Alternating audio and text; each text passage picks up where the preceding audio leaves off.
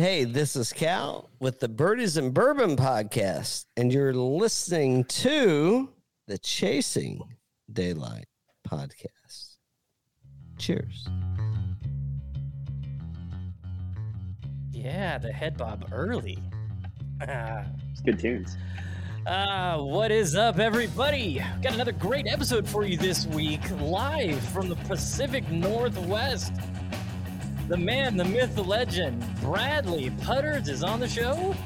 This is the Chasing Daylight podcast.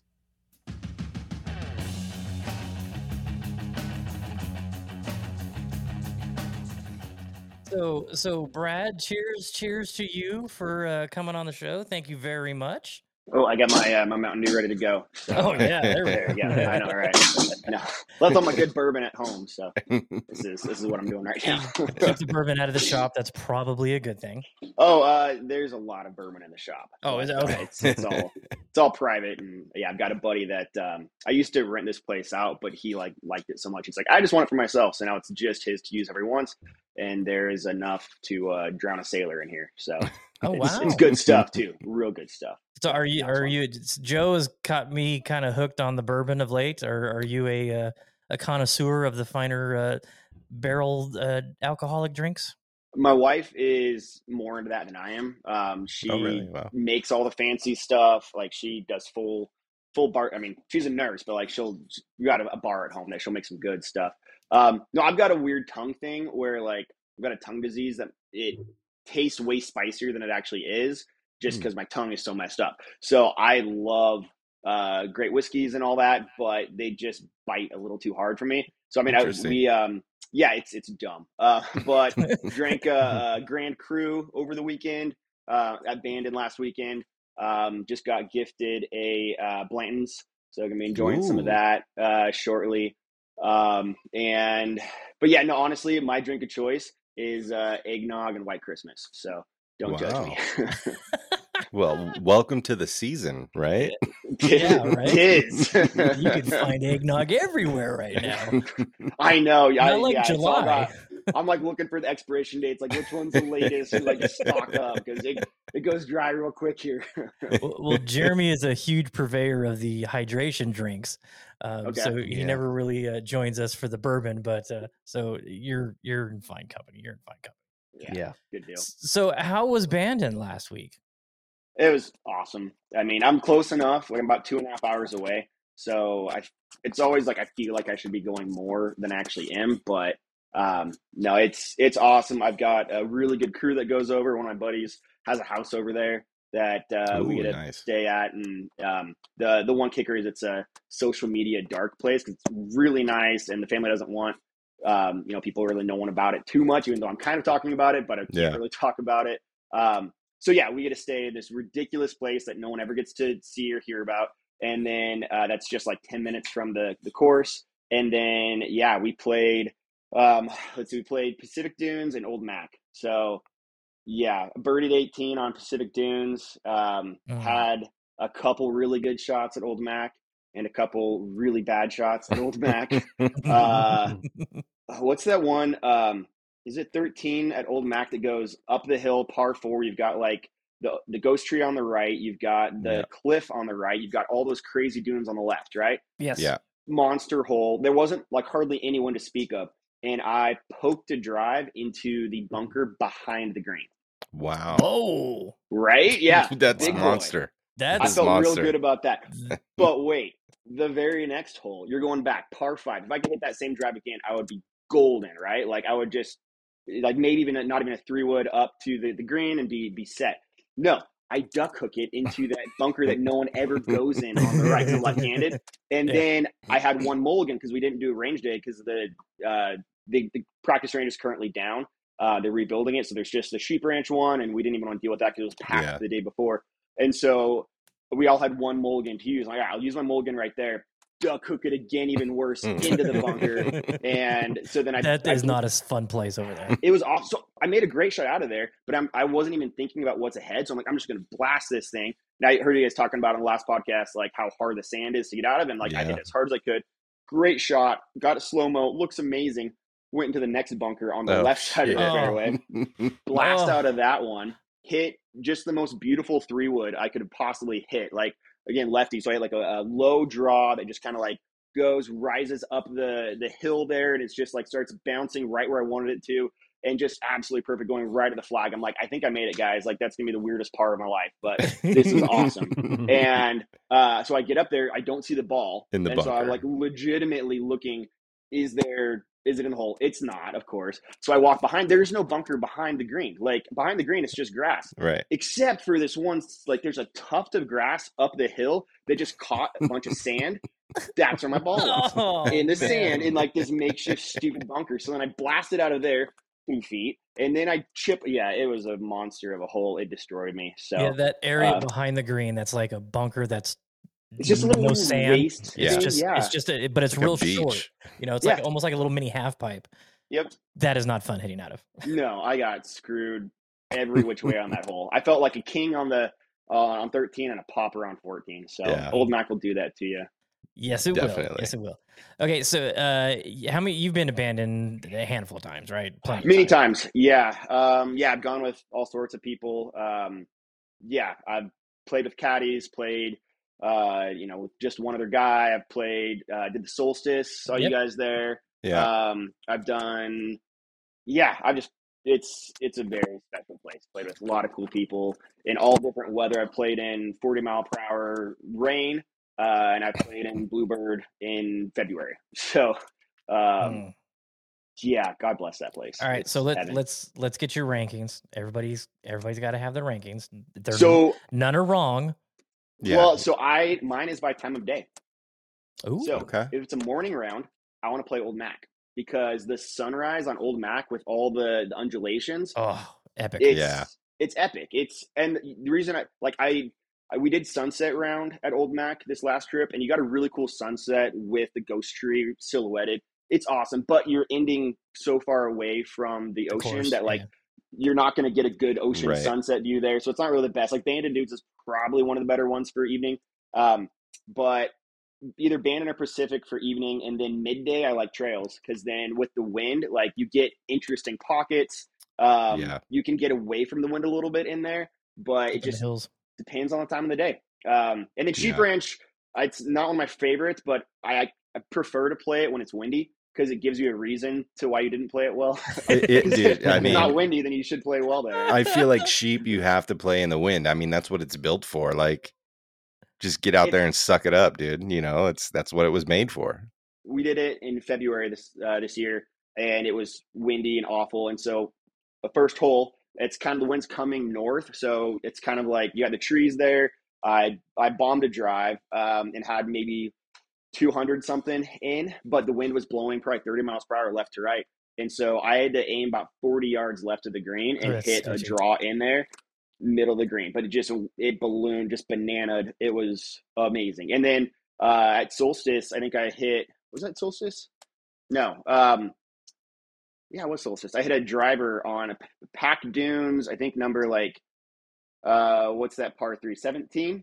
Yes, the long one. Yeah, I think hit driver there. And didn't even reach the green, pulled it right. And then the next hole, I hit driver 7-iron over the green on the par 5 and birdied it.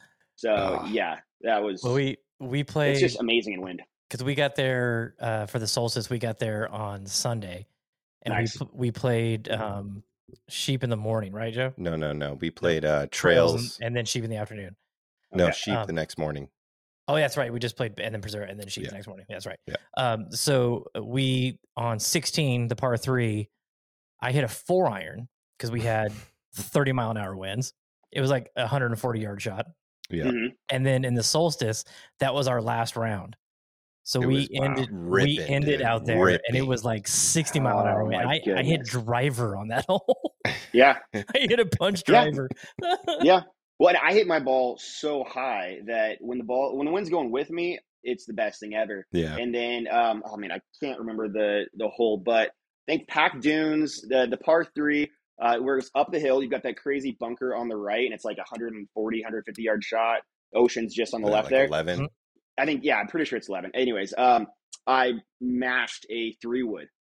Oh, wow. straight into the tee, and it ballooned probably 170 feet in the air or more, and dropped about 12 feet behind the hole. It was one of the best shots of the entire time at the Solstice, and I, of course, missed the putt. But Oh, of I course. mean, it was insane wind, Yeah, which that just was is crazy. memorable. Yeah. Oh yeah, 100%. And just it creates so many memories. That's the thing. It's like you remember all your shots, and that's what's so magnificent about that place. And you got to get so creative too, because Yeah. when else are you hitting a 3-wood on a 140-yard par 3? Yeah. Like, Yeah, we just last week we had Cal on because he had a trip there, and I was telling him when I was on his show, I said, as long as you've got a knockdown, 160-yard 4-iron, you're gonna be fine. Yeah. yeah, and mine tends Everybody's to got that bad. not bad, knock right? down. Yeah, yeah. I again hit the ball just way too friggin' high. So, oh look, Nick's. So Nick Gates, he's the one who I played with last week, and he's yeah, he hit some stupidly ridiculous shots. 18 at Old Mac. So he hit, I think, that's a par 4. He hit to the right of the bunker, like hit the cart path, and he was just out in no man's land. And because it's got a huge hill. Like the green is just sloping massively on like a the left punch side of bowl. it. Yeah. So he hits what I thought it was well struck shot, but I'm like, oh, it's gonna get caught up there in the junk. It doesn't. It like he hits it from probably 170 out, lands perfectly right on the top of the green, and trickles down to like all the 8 way down. feet. Yeah. He missed the putt, that's such a fun but one. he still won. It was It's a great the undulations hole, there just like you have to be so creative, and if you know how to play it well, it's not that hard. Like if you know those greens to the left there, yeah. right? Like you can hit it to the left side of the green, and the pin's all the way on the right. Like if you know what the green does, you're in good shape. Yeah, it's not that. And then if you know that you need to land up there on the left, and you hit it 10 yards short, like I did, and you end up down low to the right, you're kind of screwed. One of my best rounds ever out there is it's tied my PB a 75 on Old Mac, and the caddy I had told me, I'm going to hand you a club, you just hit it. I'm going to tell you where to hit it, you just hit it. And I mean, having that knowledge of where to go, it changes the whole thing. Yeah. I think this last time I played Old Mac, I think I shot like a 86 or something, like nothing great. Solstice though, or first round of the day was Old Mac. We were the first group off, like 5:20 tee time, and I could not have. My drive on 3 went dead over the top of the ghost tree, like right over the top of it. Drove the green and 3 putted for par because I was 90 feet away, but I'll take that. Ended up with a 73. Best round of my life. I got shot under par other places, but yes. And then I went 73, 83 at Sheep, I think, and then 91 at Bandon and 87 at Pacific. So it was all over the place. But that 73 at Old Mac, no one can take that from me. That was no. That's a good. Do you remember what your time was? Yeah, we went out at 5:20 and we got done at 5:45. And I had done an anniversary trip with my wife. Like we road tripped from Lincoln City, which is like northwest Oregon on the coast, all the way down to Santa Barbara, stopping a couple different places on the way, and then drove back. I got back Monday at like 8 in the morning or something ridiculous, 3 in the morning, something ridiculous, terrible time. And then that day went over to Bandon. I wasn't supposed to be in the Solstice. We were on the alternate list, and somebody busted their calf muscle or something and couldn't go. And they called me up since I'm just 2.5 hours away, and snuck in. So I wasn't planning on it. I had done zero prep work. I just am now getting over my blisters. It was crazy. But it was amazing. Like this head cover that we got at that Solstice. Oh yeah. The 72. Oh my goodness. So amazing. I show that off. That one's never in my bag. No, it stays on my driver. Yeah, always. I got on my 3-wood. I got my driver one is from a course I played in the World Par 3 Championship in Bermuda. I was one of the sponsors. Yeah, so there's this really cool course called Turtle Hill. And it is like every single one of those par 3s, kind of like 17 at Trails, right? Like really cool looking par 3, like iconic. Every single one of those holes, like you're in Bermuda, each one of those would be kind of that hole for trails. Like they're each insane and amazing. And like Bermuda doesn't have a whole lot of elevation, but it's on elevation. Right. I mean, it's kind of like, it's a small island, but it just goes up on both sides. And you're just playing like downhill, uphill, side step. Insane. Met a lot of cool people. And yeah, got this really cool head cover, went to like the Bacardi headquarters and got to play some of the ridiculous courses there. So again, one of those things that like I earned that head cover. So it's not when I just bought, like it's staying on there because I earned it. Like, right. Good, 100%. Good way to think about it. Right. Let me ask you this real quick. So, you've been to Bandon many times, right? Right. How would you compare? Because was Solstice where we met you at? That was your first Solstice ever, right? Right. Like, how would you compare that experience to like a normal trip to Bandon? Like, good question. Is it better? Is it no? Is it? It's I mean, different. obviously it's different, but well, I tell people like I have a lot of people that haven't gone and we're like, oh, I want to do Solstice. I'm like, do not do that as your first one. Like that was me. Really? Oh, man. Yes. Yeah. And we did 85. We didn't do 72. We did preserve after. Yeah, I know you guys did. I had high hopes of doing that, and my feet. There's no way. We went and passed out in front of the or behind the 18th tee or 18th green on Bandon, and just drank. Yeah, drank some good drinks, and our dogs were barking, so we let them out to play and took our shoes off. So yeah, well done, you guys. But no, it's a marathon. It's I mean, it is. Yeah, it's intense. You know, you got to go to bed. It's kind of like, only way I can think of saying is like, it's like a wedding night versus a first date. Like, you don't want to go just straight to the wedding night, which is like a crazy marathon, you know, versus go to Bandon. Like, you got to get to know each course like on its own and spend the time. And at Solstice, you don't have that time. You're just go. Yeah. And you don't get to know each course individually. And so you can't just get married without knowing them all, which you did, Joe. So good for you. Yeah. But that's kind of my thought. I mean, you are correct in the fact that like obviously the first round, like we played Bandon Dunes first, and that was a whirlwind. Like we did that in what? 3 hours. No, it was less than 3 hours. Probably did less it was like 250. Yeah. It was 220, I think. 220 is what we did our first one, and I think a lot of Okay. It was pretty fast. I can't remember. It was a blur. My heart was beating. I was so like hyped, and I don't remember a lot of it. Yeah. You know, so it's too fast. Like for the first round, like you guys were saying the last one, you know, either go with someone that you know, or at least get a caddy. There's too much going on. There's too many nuances to the course to just go in blind, and especially to do all 4 courses in one day, you just can't remember it. Now, once you've done them all and enjoyed it, then the Solstice is awesome. But honestly, I'm probably I have no plans to do it again.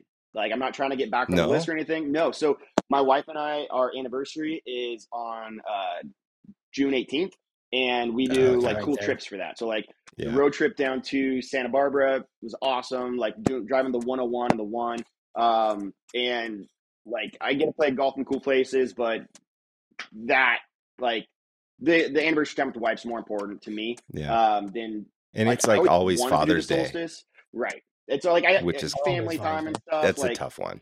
I wanted to do it was a bucket list item. But for me, it's 100%. Like, it went perfectly. I got to go off very first. I met some really cool dudes. 2 guys, both named Jason, and then a guy named Rob. Really interesting guys.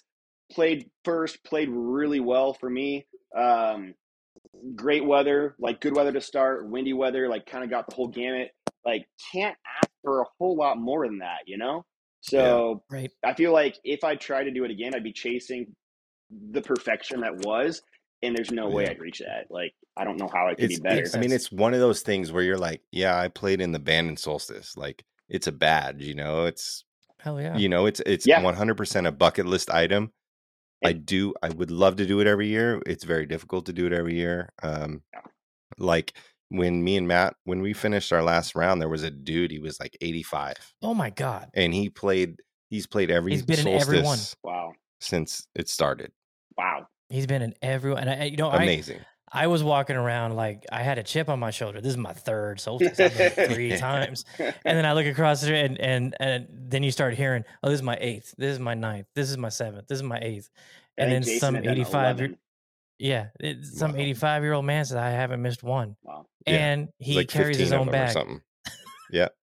Well, yeah, Like, we carried too. no. I was just gonna do the push I did cart. too. I did not have a caddy like Matt, so Yeah. well, I pushed. Some people are smarter than others. That's all I got to say. Yeah, you're not wrong. I was gonna do the push cart and be great, but then all the other guys I was with were just, we're just gonna carry. So I got a Jones bag. It's very cushy, like it was fine, but no, I didn't have enough. I needed another pair of shoes. Was my problem. Like I had.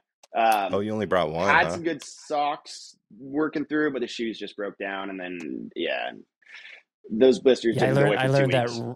I learned that right away. So Yeah. the first one, I had. I brought 2 pairs of shoes, but I didn't look. I brought some new FootJoys, the Flex, when they came out. Yeah. And we played Eugene Country Club the Nice. day before, 2 days before, and they put a blister on my heel. Oh And man, so I'm like, oh, this is great. I'm going into 40 miles of walking with Right. a blister. Yeah. So I knew right, hey, it has to be comfortable, it has to be broken in, and you have to bring multiple socks, and you change every round. Yep. Yeah. That's 100%. Did you guys have Okay, so the driver from Sheep Ranch to Bandon? Do you guys have the lady? You would remember. I don't remember. So no. Uh-oh. Oh my goodness, we were all sitting there white knuckling, like that road between Yeah. Serious Roof Through was 50 Oh, plus. so she was whipping it. She was was whipping whipping it. I wish 50 plus. We were all just like sitting there, like looking at each other, like we're supposed to be eating our sandwiches in between, and we're all just kind of like, is this our last sandwich? Like it was Wow. full compression, just it was. She's like, we're on a timeline here. It's a solstice. We got to get you through these courses. She's Let's like, they go. don't let me drive normally, but for the solstice, they bring me back. And like, she thinks she's all funny and stuff. And we're like, we're gonna die. She was amazing. Yeah, I've never seen her before, but no, That's for solstice, awesome. they bring her out to go from Sheep Ranch to Bandon, and she gets us there fast. That's amazing. Yeah, Holy cow! Pure God, man. We were kissing the ground when we got out of that bus.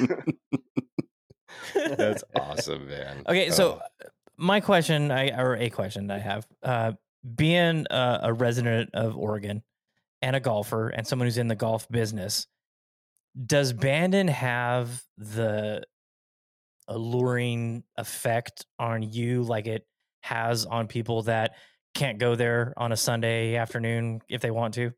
I mean, I still can't. Like, I'm close enough that I feel like I should, but I still can't and don't. No, it's still amazing. Like, it's, even though it's kind of in my backyard, it's every bit as awesome as like if I never got to enjoy it. Like every time you go back, it's just as good, if not better. Like everyone there's super nice. The courses are all amazing. It's just it's golf perfection. Like people, it's magic, dude. A lot of my friends don't who aren't golfers don't realize that we have like some of the top courses in the world all in one location in Bandon. Like Bandon's a really boring town other than the golf. Like there's not a whole lot going on there. Most of the Southern Oregon coast towns are kind of lame. Like they're just where old people go to die, kind of.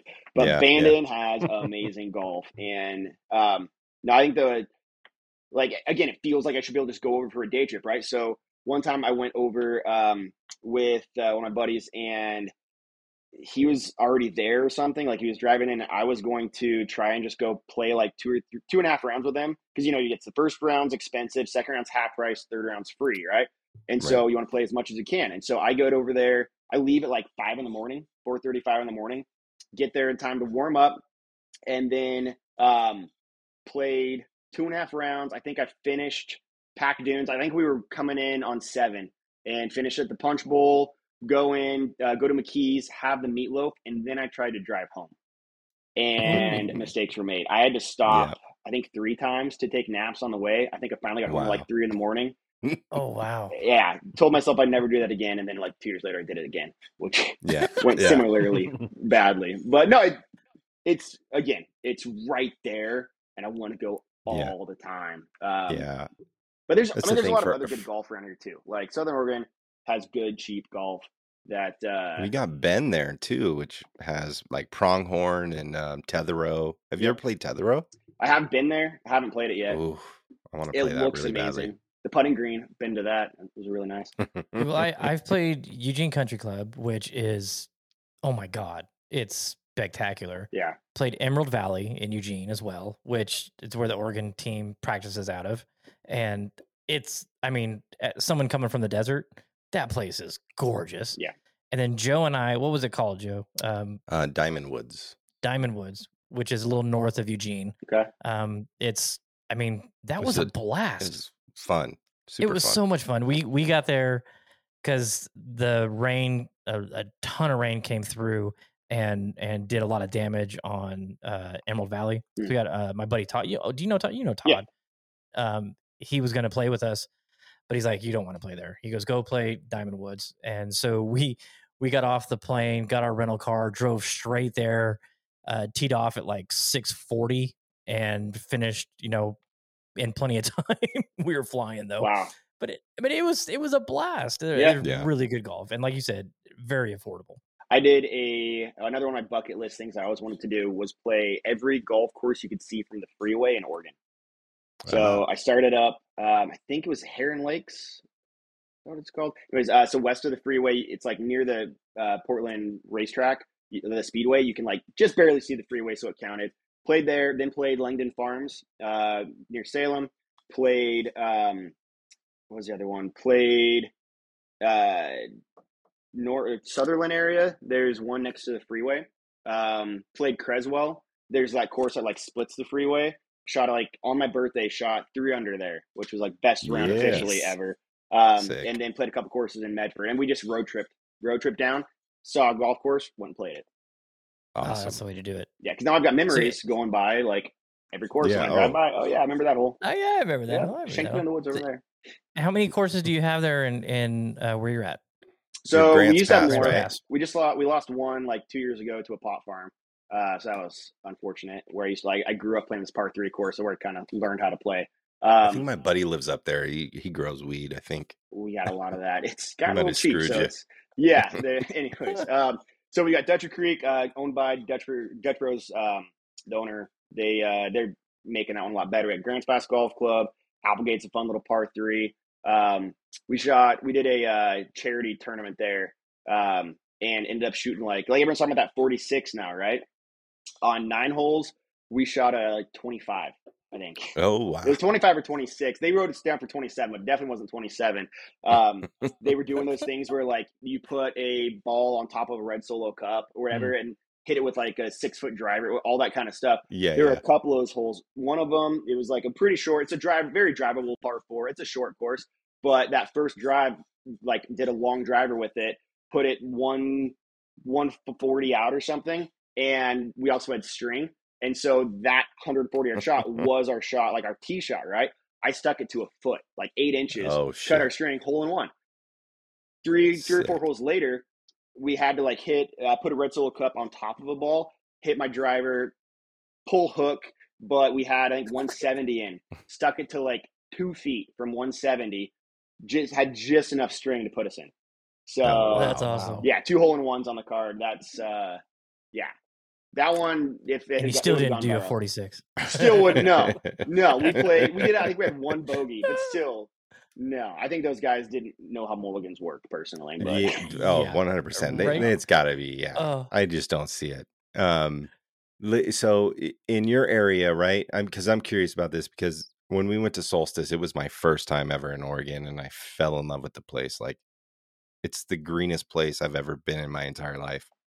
Are you seeing the rise in like tee times booked? Very difficult to play golf at any courses near you, or is it you got to book a week out, 2 weeks out, or is it you can jump on whenever you want out there? It's not jump on whenever you want. A lot of the old people take some of the early tee times, but honestly, I've got a TrackMan in my shop, so I play on that a lot. Yeah. And then. Yeah, I've got buddies that are members at some local courses, and so they'll just invite me out here and there, and then I go to Bandon. So, honestly, I've got 3 kids, like 7, 5, and 1, and I'm just 1.5. And so, yeah. I was literally, when I messaged you, like, do you want to get on the podcast? I was literally looking on Zillow, like, for houses that are as close to Bandon as possible with a good, like, course in the area where I could play, like, Like, do you need an intern, Bradley? Like, right. like Grants I Pass is love, pretty good for I that, love it. but Love it up there. I was born and raised here, went to Oregon State for college, came back. It's heavenly. Like, It's get amazing. just enough snow to make it still magical. Like, we get 1 or 2 good snows a year, but not too much. You can really, it rains and stuff, but the whole rest of the week is dry. So there'll be, you can play golf year round here.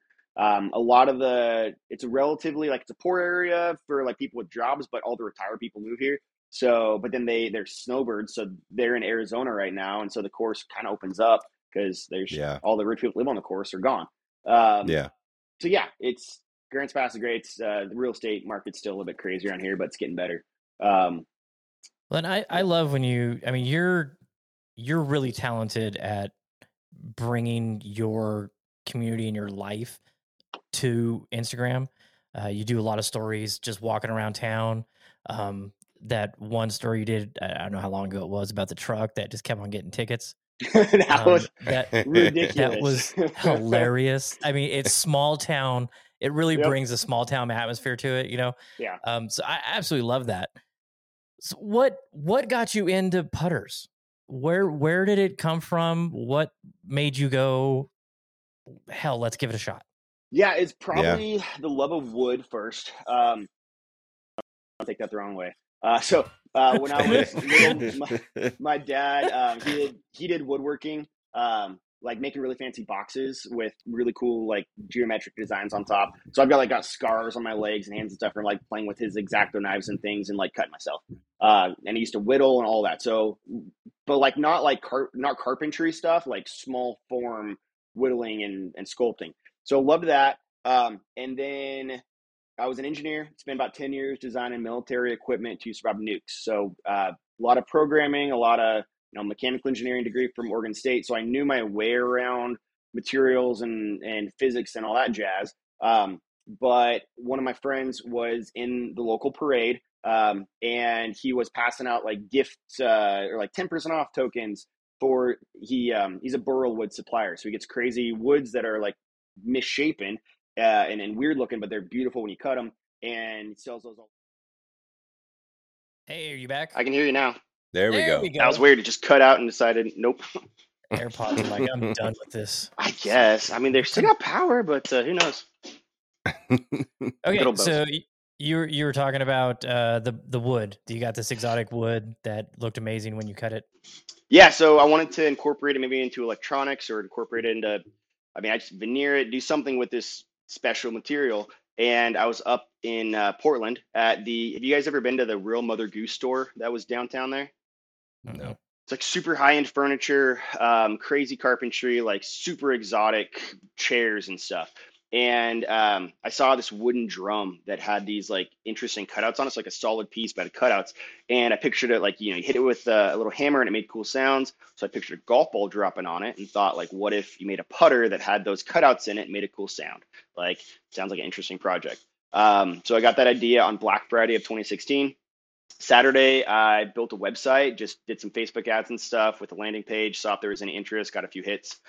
Sunday, I built the designs and quickly realized that doing that cutout was going to be a terrible idea. On Monday, I built my first design and went to a friend's wood shop and just like tried out stuff. Tuesday, built the second design, made some improvements. Wednesday, shafted them up, went to like a pawn shop, bought some old putters and like glued the shafts in with the grips already in place. And Thursday, had them out at the course to try them out and see what people thought. First one was terrible, and I thought it was good, but looking back at it now, it's really, really bad. Like too light. I like was pouring the lead into the wood itself and scorching and all sorts of crazy stuff, losing who knows how many years of my life. And then took the second one straight to the driving range and hit it like a 5-iron to see what the failure modes were so I could start making it stronger. Yeah. And then just kept getting better and better with it. Got hit up by the putt ski guys. They made like skee ball putters and they had extra space at their booth at the PGA show and invited me to tag along and just take up kind of a 10 by 10. And end of January of 2017, I was at the PGA show and Sean Zach at golf.com found the booth, thought it was super cool, took some pictures, and then sent me a link, and he said like the coolest products at the PGA show, and we were the very top one. Wow. That's crazy. Yeah, Wow. I mean, there is someone in town that we know that has had one, and you know, when you're grabbing a wood putter, you're like, why, you know? And I've putted with one, and I was kind of mind blown. I couldn't believe how good it actually felt, you know. And that's, what was that, like 2 or 3 years ago? Probably you made that one, because you have done like engineering on the weights and everything like that, to where it does actually feel like a putter, and it feels fantastic. Yeah, people. That was a fun part about going to the trade shows is that was before anybody kind of knew who I was. They'd look at the putter and be like, "Oh, wood putter, like that can't feel good." I'm like, "Just try it." And they're like, "What do you like? Why?" I'm like, "Just pick it up and hit it." Like I could explain it to you, or you're actually here. Just pick it up and hit it. And they'd hit it, and every time, like especially the most skeptical ones, they would like slowly look up with like a side eye and be like, "How'd you do that?" What Yeah. are you doing Yeah. here? Right? What kind of wizardry is this? Yeah. Wizard. Black magic. No, I mean it's material science. It's a gorgeous material, but it's low density, and which allows me to put high density weights around the perimeter, symmetrically placed, and so you get high moment of inertia because the majority of your weight is as far away from the impact point as possible, so the face doesn't want to twist on off center hits. And then you get really good feedback on where you hit it on the face because there's a bunch of individual weights that act almost like tuning forks in a way, where when you hit the sweet spot, they're all vibrating at the same time, and it just feels super solid. And if you get off of that, then the sound waves are bouncing around a little bit differently, and you feel that, you know, it's different. So like, you know, you strum a guitar string and then you hit like the harmonics, it just, you know, it's beautiful. If you're off the harmonic, it goes "Dun," and you know it. And so you can't do that with steel. You can't do that with aluminum. Like the densities, the speed of sound through those materials are too similar. So you don't get really good feel. Whereas with these putters, you get the density of stabilized wood and acrylic versus lead are vastly different. And so you get good bouncing off of the sound waves. So you get really beautiful feel with these putters, which is what you're noticing. It's just, and then I can do really cool, like I figured out first was, can I make a putter that actually works and feels good? Like that's the most important thing. I don't want these just to sit on you know, someone's desk. But then people kept messaging me like, "Oh yeah, I keep getting asked about this. Like every time I take it out, someone wants to know about the putter." And so I started like realizing I could build cool things into the putter that tell someone's story. And that's where things kind of took off. And you know, I remember at the first trade show telling people like, "Oh, I think I'll be able to sell these for like $500." And they're like, "Yeah, no, you're not. Like, you're crazy." Like rolling their eyes. And yeah, we're a little bit past that now. Yeah. Yeah, just a little bit. So, where was your vision at when you started with this? What was your goal in mind? Because I know it's kind of gone 90 degrees the other way with what you're doing now. But what was your ambition when you got into it? What did you want? What did you want to do? I mean, I want to make a cool company that I enjoyed working in, employ some good people, and make enough money to support my family. That was kind of the goal. And then it's just taken a lot of different turns trying to figure, like I've had partners that wanted to try and like buy out other companies and make it really big. And right now it's just me. Like I don't have any employees, and kind of just back to the beginning of how I started, and just like I've built up a lot of processes and crazy technology that allows me to do a lot of different things, but I don't need, like now I can just focus on the crazy artwork and not having to do volume. I can just work on the most ridiculous putters for the coolest people, and not worry about that Maryland putter, that Maryland flag putter. Yeah, Holy crap. That was that ridiculous. I told that guy no so many times. Like I will laser engrave it for you, and he's like, "Nope, not good enough. I want it solid all the way through." And yeah, I mean, and if you guys know what the Maryland flag looks like, it's ridiculous. Like it looks like puzzle pieces. It's got the diagonal stuff. I knew I would do that because, you know, it's just drum sanding some pieces to, you know, planing some wood down, so it's all same thickness, cut it at the right angle, offset it. That's pretty straightforward. But then the puzzle pieces, that's where I had to figure out, like I was trying to think of 3D printing and like creating molds for each individual piece, because you've got like a crazy one and another crazy one fits in. But then the revelation was like, well, no, it's a square, right? And so like all I need to do is make one of them and then put that into a square, pour the other color, and that gives me a square that I can then glue together and make it work. And so a lot of times, like, I spend about a half hour on the phone with each person, at least a half hour to an hour, just coming up with the designs. And a lot of times I'm literally just trying to think up how I'm going to do what they want me to do. Like, Yeah. And so that one was one where I think it was actually over Instagram. And at first I'm telling him, no, no, no. And like, oh, I guess I could do this. Okay, I could do that. All right, let's do it. So I think when you it posted morphed. that Maryland putter, I think I messaged Matt and I was like, what the fuck is this guy doing? It's insane. Like, this is crazy. And that's what's so cool is you're able to bring these visions to life. Like, because you can't, it's things that you can't do with steel that you're able to bring to life, and the creativity and the art that is placed in every piece is insane. Like, Thanks, man. that Maryland putter was crazy. That was probably the biggest one where I was like, this fucking guy, this blew me away. black magic dude from Grants Pass, Oregon. What is he doing?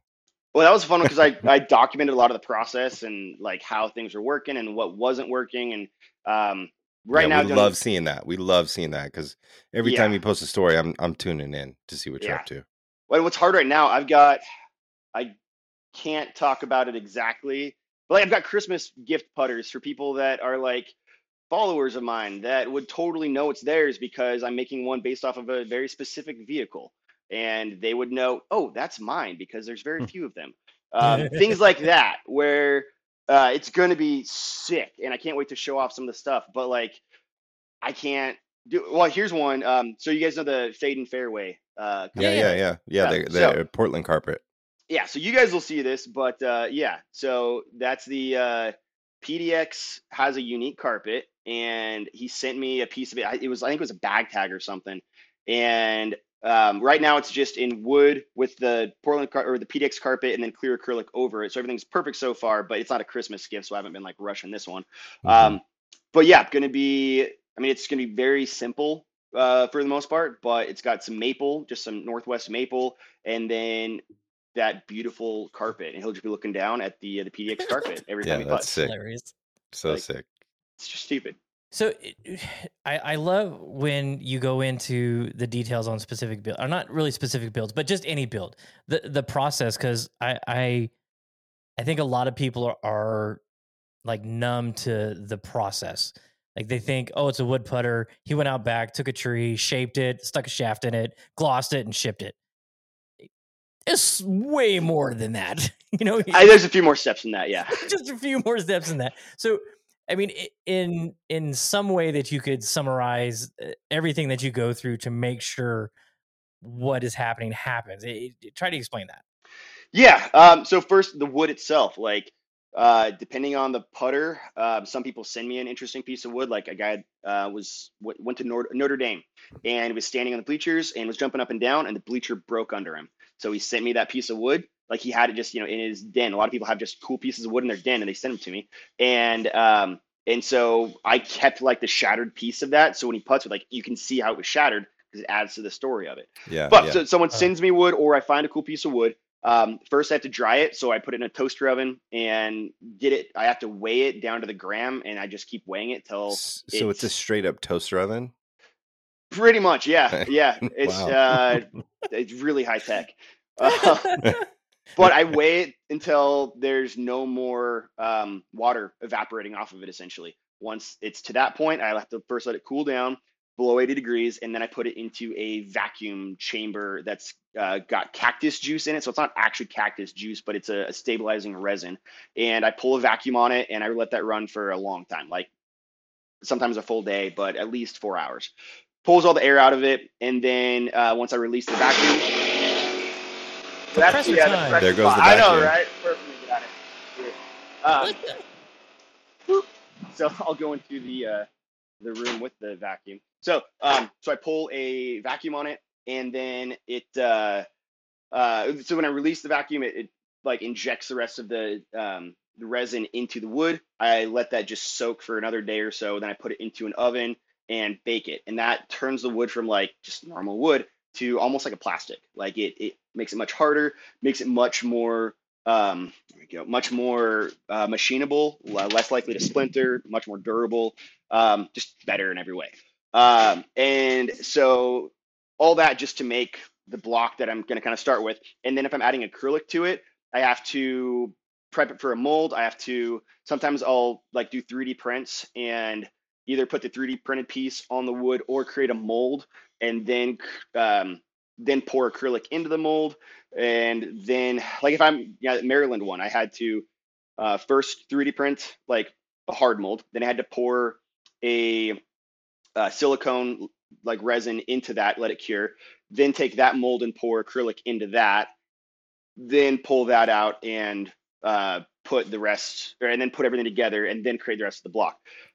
So there can be a lot of steps just to get to the acrylic pour. Then with the acrylic pour, I've got a 12 minutes to make everything essentially. Like it cures pretty fast. I've got 12 minutes of work time. It has to be in a toaster oven to start with, so there's no moisture because I don't make it cloudy. Then I put that into a pressure pot at 70 psi so that it crushes all the bubbles, so it becomes perfectly clear. All that then has to cure for at least 2 hours, ideally 3. Then that goes back into the oven to cure again, and that gets it up to the hardness of at least like a 70 on a Shore D, which is just this little poker thing that I poke into it, and how far it pokes tells me how hard the wood is. And if all that didn't go perfectly and it's too soft, then I have to start over. So all that just to get me to, wow. Yeah.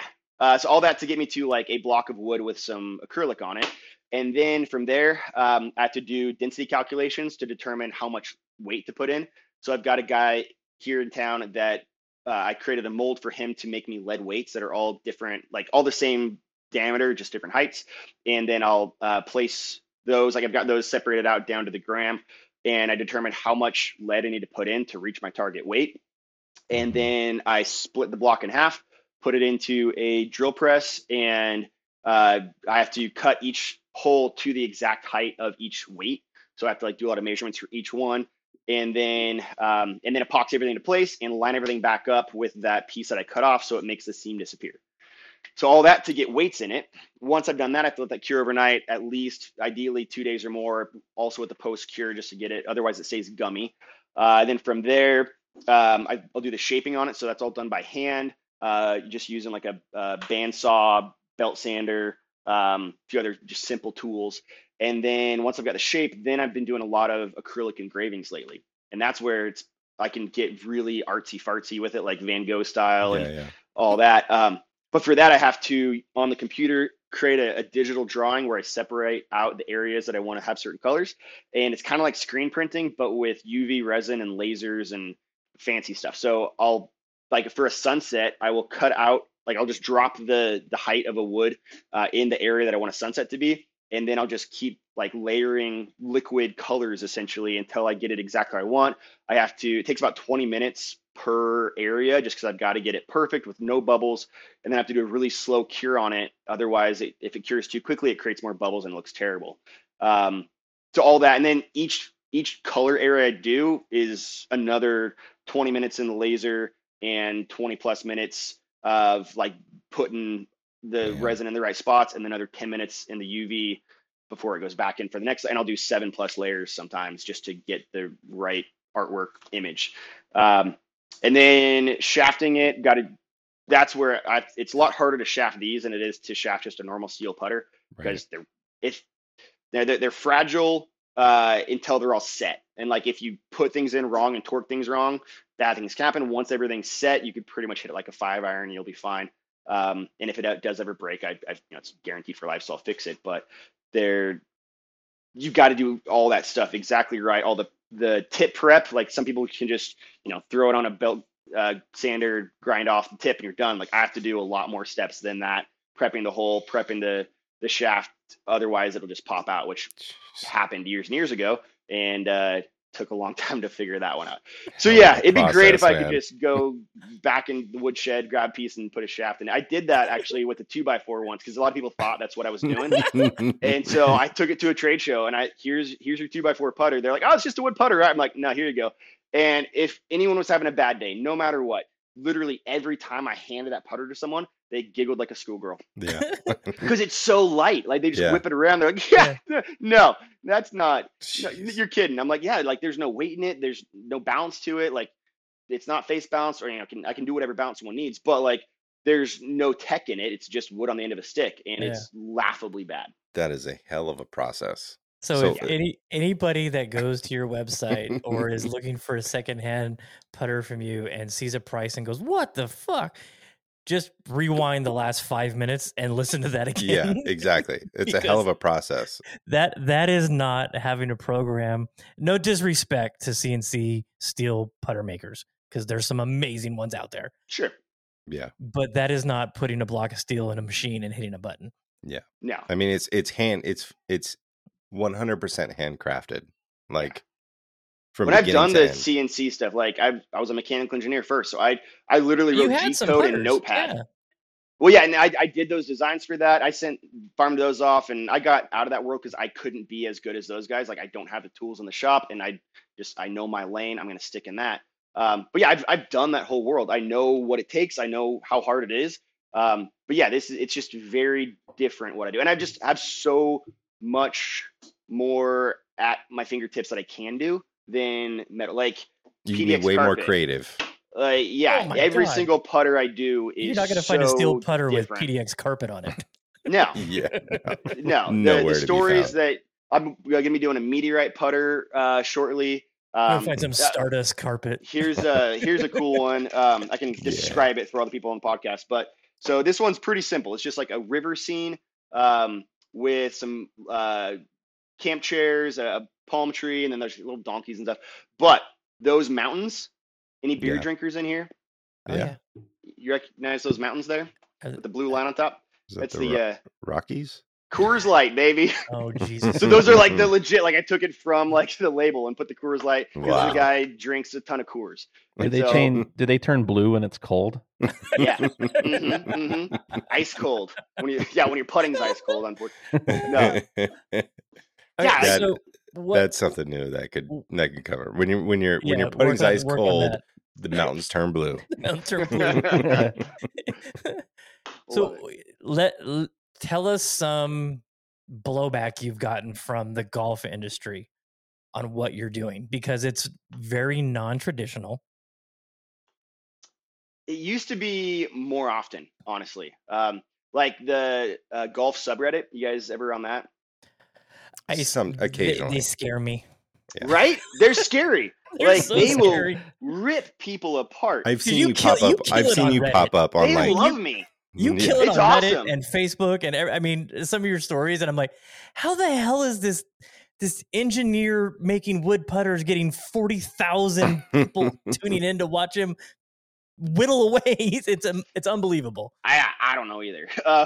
But no, I mean the Reddit community has been awesome. Like I mean I'm on there too much anyway, so I know the memes and the fun stuff, but yeah, I mean, I used to get a lot of pushback and like have to argue with people like saying, there's no way that's a good putter. Like that thing sucks. I'm like, have you ever rolled it? Like I used to spend more time on that. I honestly, in like 3 or 4 years, I haven't had more than a handful of people want to give me pushback or argue. Like the people who know, like I've got enough in, 5-star reviews. I've got enough people that anytime anybody's like on Reddit now, when someone says anything, I don't have to reply because there's people that have my putters who are like, yeah, I thought the same thing.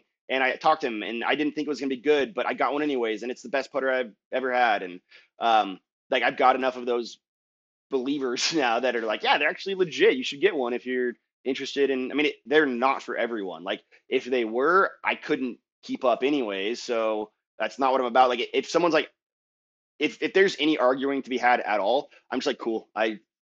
Bye. Like I don't need to. There's enough people that cannot wait to get a putter in their hands. They're saving up for it. They're stoked for it. They know what I'm about. That arguing with it's always 13-year-olds. Like something about that age. Like they're arguing with me. They're trying to haggle, and then they're like, "Oh well, I can't afford that. I'm in high school." I'm like, "I know you are." Like that's why I'm not. I'm being very polite, but I'm not giving you a whole lot of time of day because for some reason it's always the really young ones. But no, people that know what I'm doing are like, "You should charge a lot more." Yeah. Okay, so you're big enough to where you're getting inundated constantly with, "I'm a college golfer and I could really rep your brand." Really, how many a day are you getting? That's slowed down. It was, so for a while there, I was getting asked, like people wanted to work for me all the time. That was a couple of weeks. That's died off, thankfully, because that's not what I'm doing or posting about. And then, the people asking for free stuff, that again, year or two ago was like every day. It was nuts. It's tapered off, thankfully. Yeah, I mean, like my volume is so low. I'm like, why would I spend like a long time on making someone with 300 followers anything? Like, I'm sorry, but people pay me good money to make these things. Why am I going to make a free one for somebody? Like, it's not fair to the people that are paying good money. Like, even like I don't do sales. I don't do like hardly anything. Like, I'm always thinking about, okay, someone, it takes me a month to make one of these things, and someone that bought one 2 weeks ago sees that I'm running a sale. Like, I think about how are they going to feel about that. So it's not like, I don't want to make anyone ever feel bad about a transaction they had with me for any reason at all. Like, I will go above and beyond. And so, if I'm ever completely zeroed out on putters, maybe you'll see a sale, but that's not, I would much rather just focus on making sick putters. People like, I mean, people on Reddit are now like, wait, you only charged $1,100 for that one? I'm like, yeah, I mean, I went a little hard on that one, harder than I needed to. Like, yeah, that one should be way more than that. Whereas before, it's like, you're trying to charge how much for a putter? Like, people see the value that I'm providing now and are like, no, that's actually worth a lot. I'm like, I'm trying to make them priceless. What's your backlog at right now? How far back are you booked? I'm not far at all. So a couple reasons for that. So Christmas is, I want to make sure I can get them done by Christmas. And so I took orders, and I stopped taking Christmas orders a while ago. And so I'm going to be finishing up this one. I need to do a Koa inlay tonight. I'm going to be finishing that up before I go so I can shaft it. I've got 2 shafted there. They need to go to gloss. I've got another half dozen at gloss right now that I'm going to be picking up. Hopefully he has them done so I can ship them tomorrow. So I've got 3 Christmas ones that are almost done. And then I've got one last crazy one that I'll pretty much be spending all week on to finish up. And that's kind of like been my focus, is I don't want to be focusing on taking a bunch of new orders when I've got to get these Christmas ones done. So I'm like, and I also try to keep a short lead time because it takes so much brain power. Like, I've got to be focused on what the project is. And so when I'm talking to someone, I build the putter in my head before I even get to the computer to like put it into the order system. And if I then went 2 months before I had time to go back to that, it'd all be gone. It would be jumbled. So I use software. Like, there's a bunch of stuff to track it. I try and do as much as I can right up front, but like, I can't have it take that long. Like, so I mean, everything takes a while, but I try and, like, as soon as order comes in, I try and go pick the wood out. I try and do the artwork while it's fresh in my mind. I know what I want to do, get it done. And then because I'm moving quickly on that, I don't need to, like, I don't want to have 6-month lead times. Like, it doesn't work for how detailed I'm doing things, What's your typical, like, I mean, 1 to 2 months. 1 to 2 months. Yeah. It's sometimes way longer. Sometimes shorter. Like, I've had people need one like that week and I crank something out for them. Using some heads I've got left over from something. But no, it's usually, I want to get it to gloss, which is about a week-long process, within like 3 weeks. Just because I've got to get the idea in my head into real life before it blasts away. Yeah, you were awesome at work because you did a putter for us for our Legends Never Die event. That one is super cool. Oh, we really, we the railroad ties, railroad tie, and you were like, hey, that's not going to work, but let's try this. So, I mean, it was awesome that you had different ideas, and I mean, God, that putter came out so good.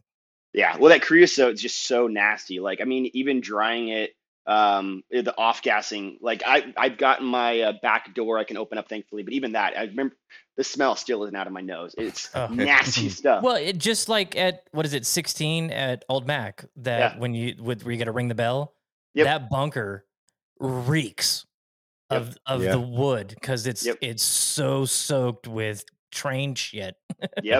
Seriously.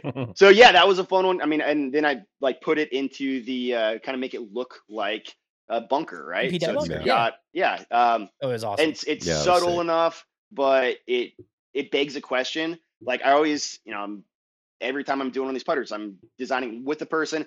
A lot of people, well, thankfully not too many, but some people will be like, oh, just make me something sick. I'm like, I do not do that. It doesn't work that way. Like, it is a collaborative process. Yeah, you need to help me build a story.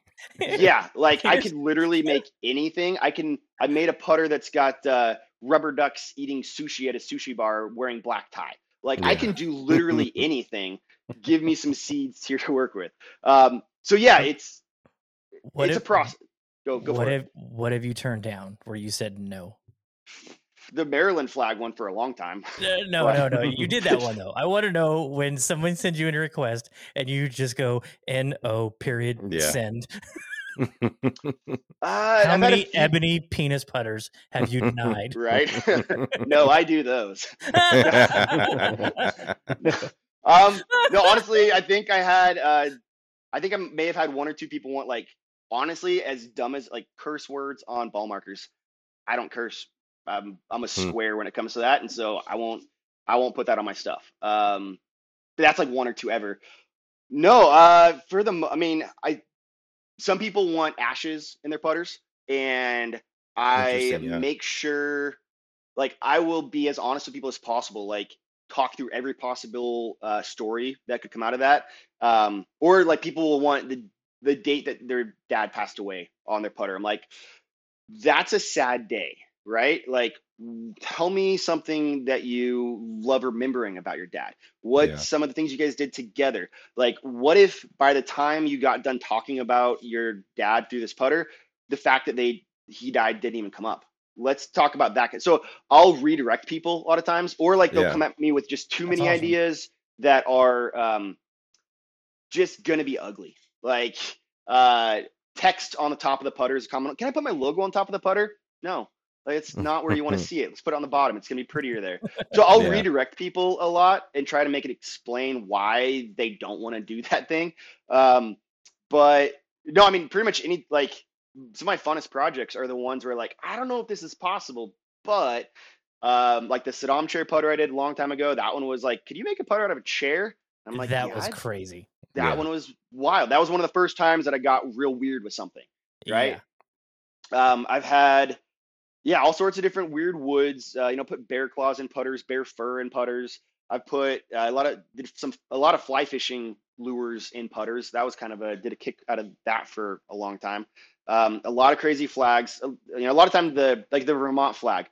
So get this, like, as complicated as my process is now and how long it takes to do the crazy engravings, I used to do it 15 times harder.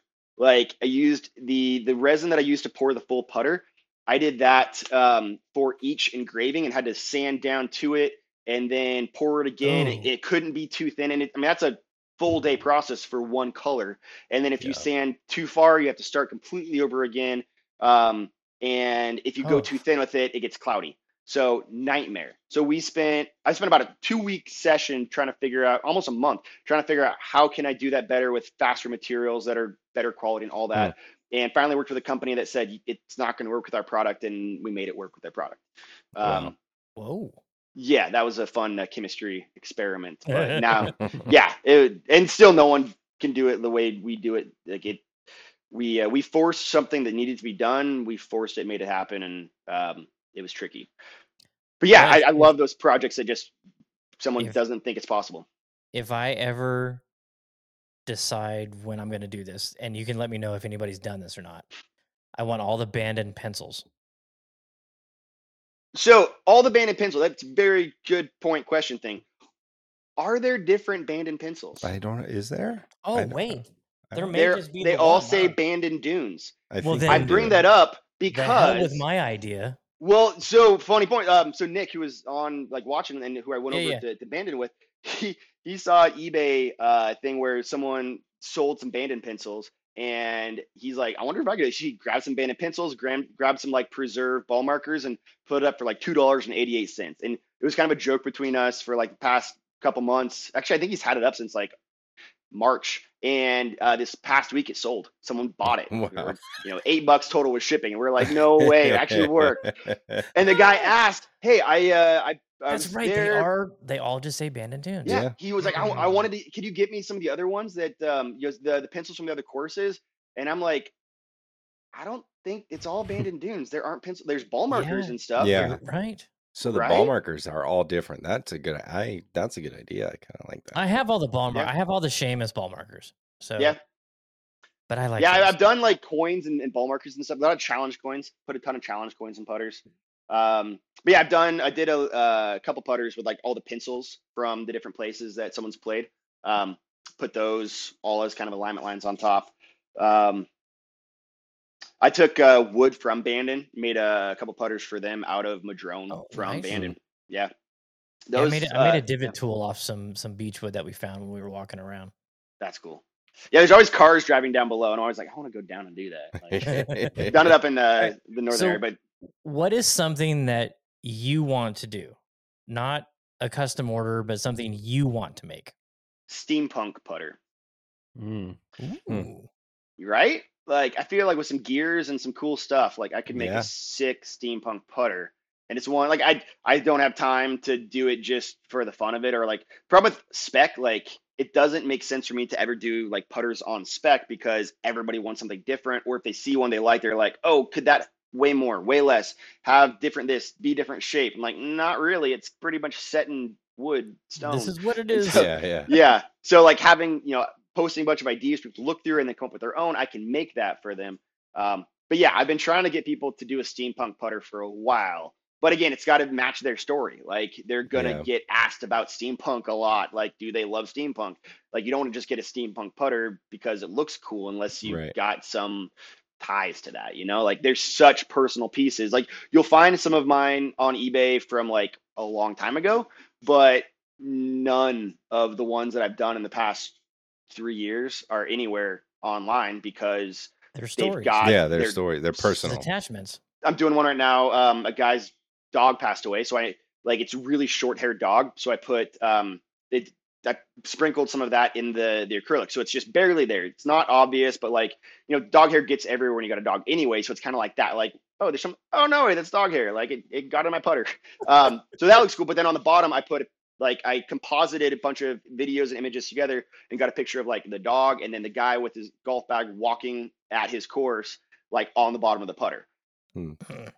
He's gonna sell it on eBay, like who's gonna buy it? Want that. Who's gonna buy that? Like it's on the one hand, it's priceless to the guy I made it for, and it's worthless to anybody else. Yeah. So it's kind of a weird thing. Like a lot of other putter manufacturers. Yes and no. Like it's it's what I want to do. It's the direction I've been heading forever. For you, it's a good thing. But like you look at Swag, you look at other putter companies, and they build rarity with like they manufacture their rarity, which is like great for them. They do very well. They have people who buy their stuff who do very well reselling it. There's Scotty has his certain stamps that he puts on things, and that stamp costs an extra $3,000. Yeah.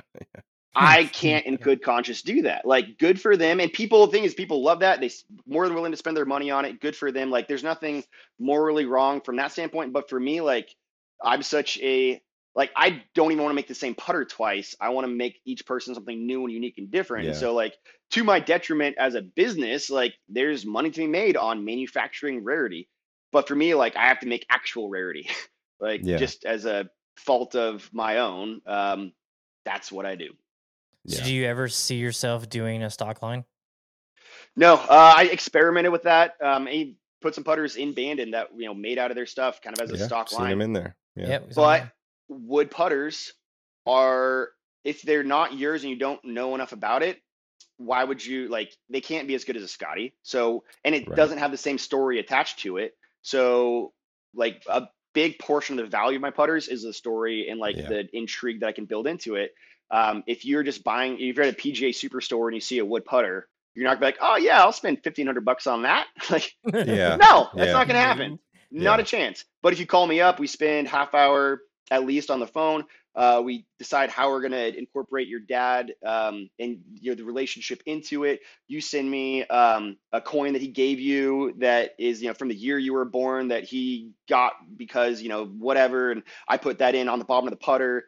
And then we do an engraving of the cabin you guys always went to as kids, or when you were a kid, and the fishing lure is embedded in top that you caught your first fish with. That's what makes it worth. And it's similar amount of work for me to make a stock putter or to make a super custom one. I still have to do everything by hand. There's still a lot of thought I have to put into it. And then you get to follow along every step of the way on Trello as I'm making it. You're seeing picture updates. You're involved. You know what's going on. You have full control over it. That Trello software is ridiculous.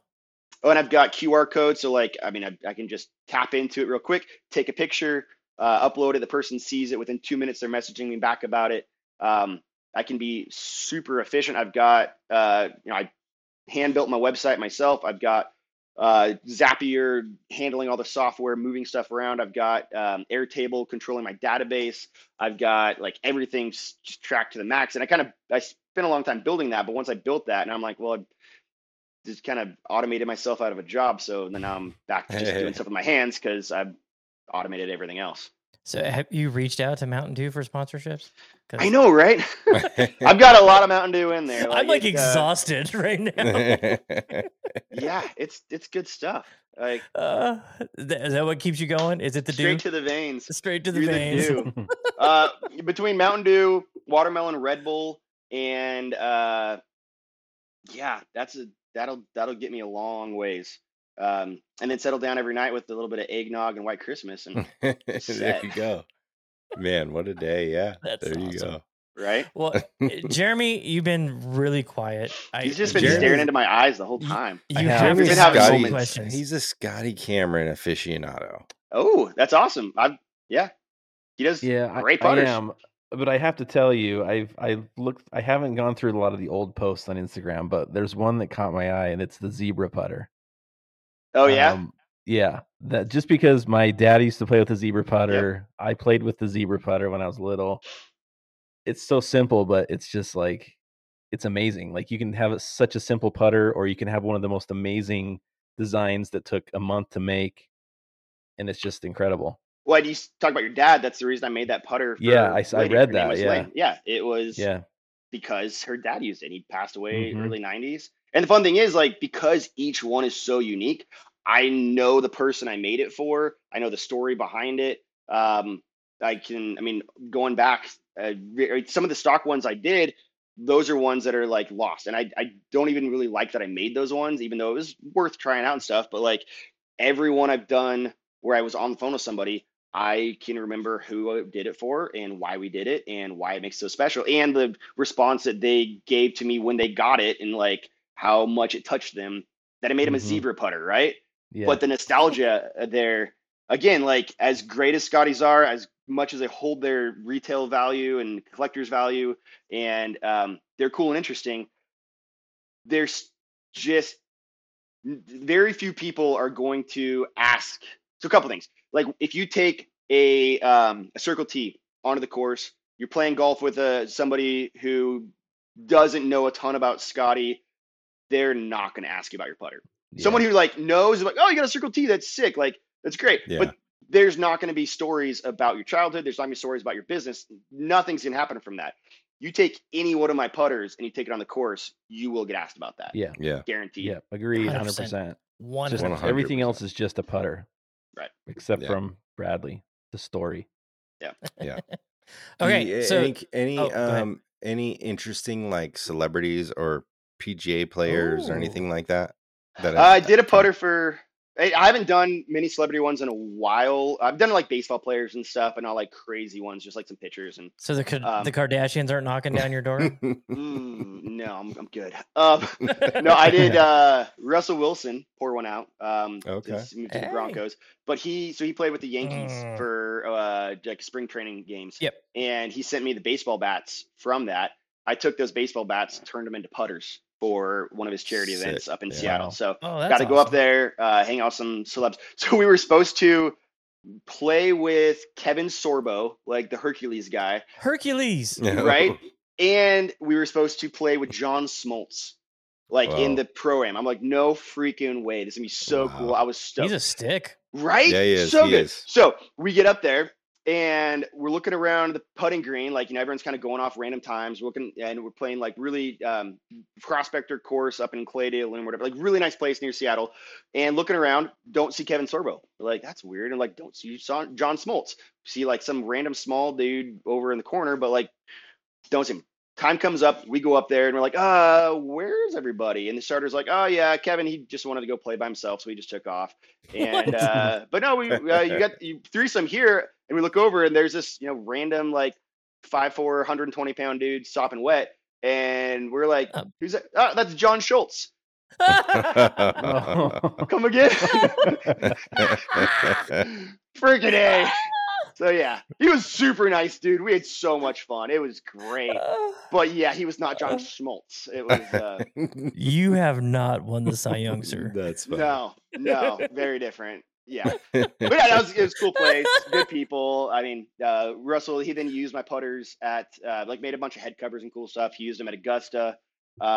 He like took pictures with them and like used them down in Mexico. Like he games my putter. It's super cool. But awesome. Yeah, and then a few other like made a putter for a cricket player, Jason Roy out of England, out of his Willow cricket bat. That was cool ones. Lost me at cricket. I know, right? You got to hit the wicket with your wicket, and then you get a wicket by doing everything's a wicket. I don't know. That's all I know about that game. No idea. That's more than I know. I've tried to learn. It still doesn't make sense to me. I'm upset I have to watch soccer every 4 years. Right? Hey, there's some good games. Those quarterfinal games, those are great. That Morocco game was amazing. Oh, my goodness. Yeah, I'm a fan. Yeah, that's kind of the coolest people I've done. I just met some cool people in like Bermuda and random, like what's fun is being a C-level golf celebrity. So like pretty much wherever I go that has a like, a focused group of golf people, someone will recognize me. So like at Bandon this past weekend, I was there, and a couple guys from, that's a course up in Portland. Blanking on it. It's like northwest of Portland. Wildwood. Yeah. So met some of the guys from there. And from great logo. Yeah, the Sasquatch. Yeah, but like I'm just there like getting ready because it's at the sheep ranch and the range is packed. Everyone's kind of waiting, and so I'm just standing there. And one guy looks around and is like, "What putter you got today?" I'm like, "What?"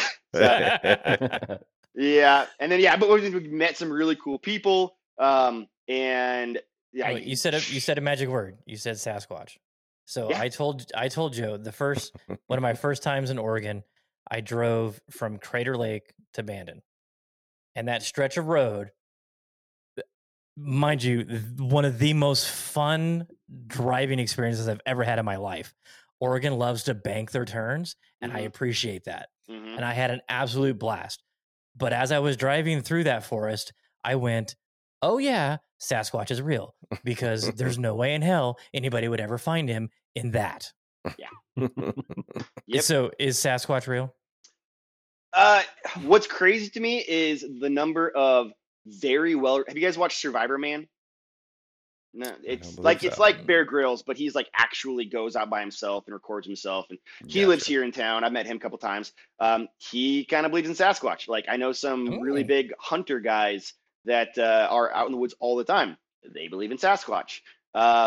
It's very big down here. I mean, the scientist engineer in me says there's no way. Like it would have been caught on a camera. Now they're like, oh well, they're invisible. They're up in the trees. Yada yada. I'm like, no. As much as it'd be cool, like no. But speaking of great drives, have you done the start of the one in California? No. You've got to. Oh my goodness. So there's a road that goes from Grants Pass kind of to Bandon-ish, but it's a road you can't take right now. It's snowed in, called Bear Camp Road. And it's very curvy, one lane, terrifying, but like really fun. The start of the one is twice as crazy as that, but better paved and 2-lane. And we ripped. I mean, we have a Tesla. My wife, she drives to work a ton, and so it just saves us a ton of money. It's great. Yeah. We drove that down to Santa Barbara and like stopped on the way. And that stretch of road, we were passing minivans like they were stopped, but you're going up like a 30-degree vertical. There's bank turns everywhere. You can't see more than 100 yards at a time because you're just banking all the time. Wow. If you like crazy roads, I would not bring kids on that one without multiple barf bags. So we did just confirm August 2024 Bandon trip. Jeremy is going to drive up. So Jeremy, take note. Yeah, don't. I'm a driver. I'm a car enthusiast, a driver. He's taking definitely. the family up. So Okay. If you're taking the family, yeah. The kids are Grandma enthusiasts moved. too. It's such They're a all fun nuts. trip, though. It's between like Trinidad and Santa Barbara area. Like that Okay. whole drive. If you haven't done the 1-101, it's a bucket list thing. You've Yeah, got to do it. The for sure. views, like Oh, yeah, your to do that, jaw yeah. gets tired from saying wow. Every time you go around Wow. a corner, it just opens up. You've got insane views of the ocean. You've got crazy hills. Like honestly, it feels like there should be golf courses just lining that. Like it feels very much like Bandon. It's like there's just strawberry fields. Like Dude, Wow. that stretch from Crater Lake to the 15, I was like, I got done and I was like, whew, that was fun. yeah. I mean, Yep. it is just. Well, that's the northern route, like between like Diamond Lake and Roseburg, right? Is that the one you took? Yeah. Yep. Yeah, it gets. We got some great roads out here. It's. I just couldn't believe it. I'm like, does nobody else know about banking curves? So why am I just finding this in Oregon only? This is amazing. Mm-hmm. Well, we have so many hills here. Like everything, like there's nothing flat west of the Cascades. Like, and you're always going through river valleys, like because like you got so many mountains, you have to follow the rivers to get through the mountains, and they're always curvy. And so yeah, you're not finding straight stretches around here. All right, Brett, tell everybody the website, how they can follow you, how they can find you, processes, and all that good stuff to get them the putter of their dreams. Yeah, bradleyputters.com. There's a lot of instructions on there, just kind of like how the process works. There's a scheduler on there. You can hop on my schedule, super easy. Bradley Putters on Instagram, Bradley Putters on Facebook, Bradley Putters on TikTok if I ever post there. And then yeah, I mean, just it starts with a conversation. Like there's so many ways I can make your putter. I've got to know who you are or who you're making the putter for, what makes them tick, what do they want to talk about, and then what's their style, what's their personality.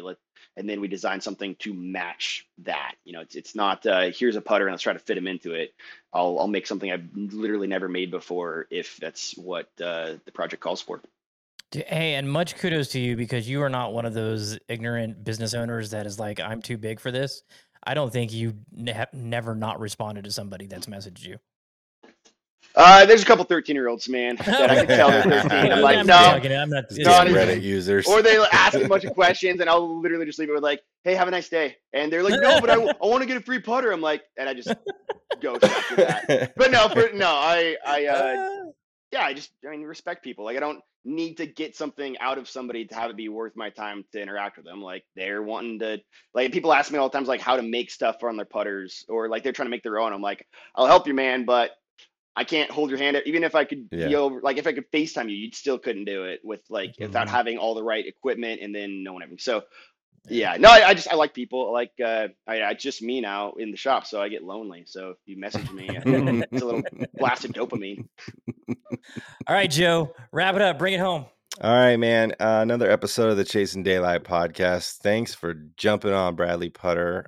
It's incredible what you're doing, creating stories for people and memorable moments, capturing that for all of us golfers out there. And I hope to do one of these days when I come up with a good story and a good idea. But maybe your third kid.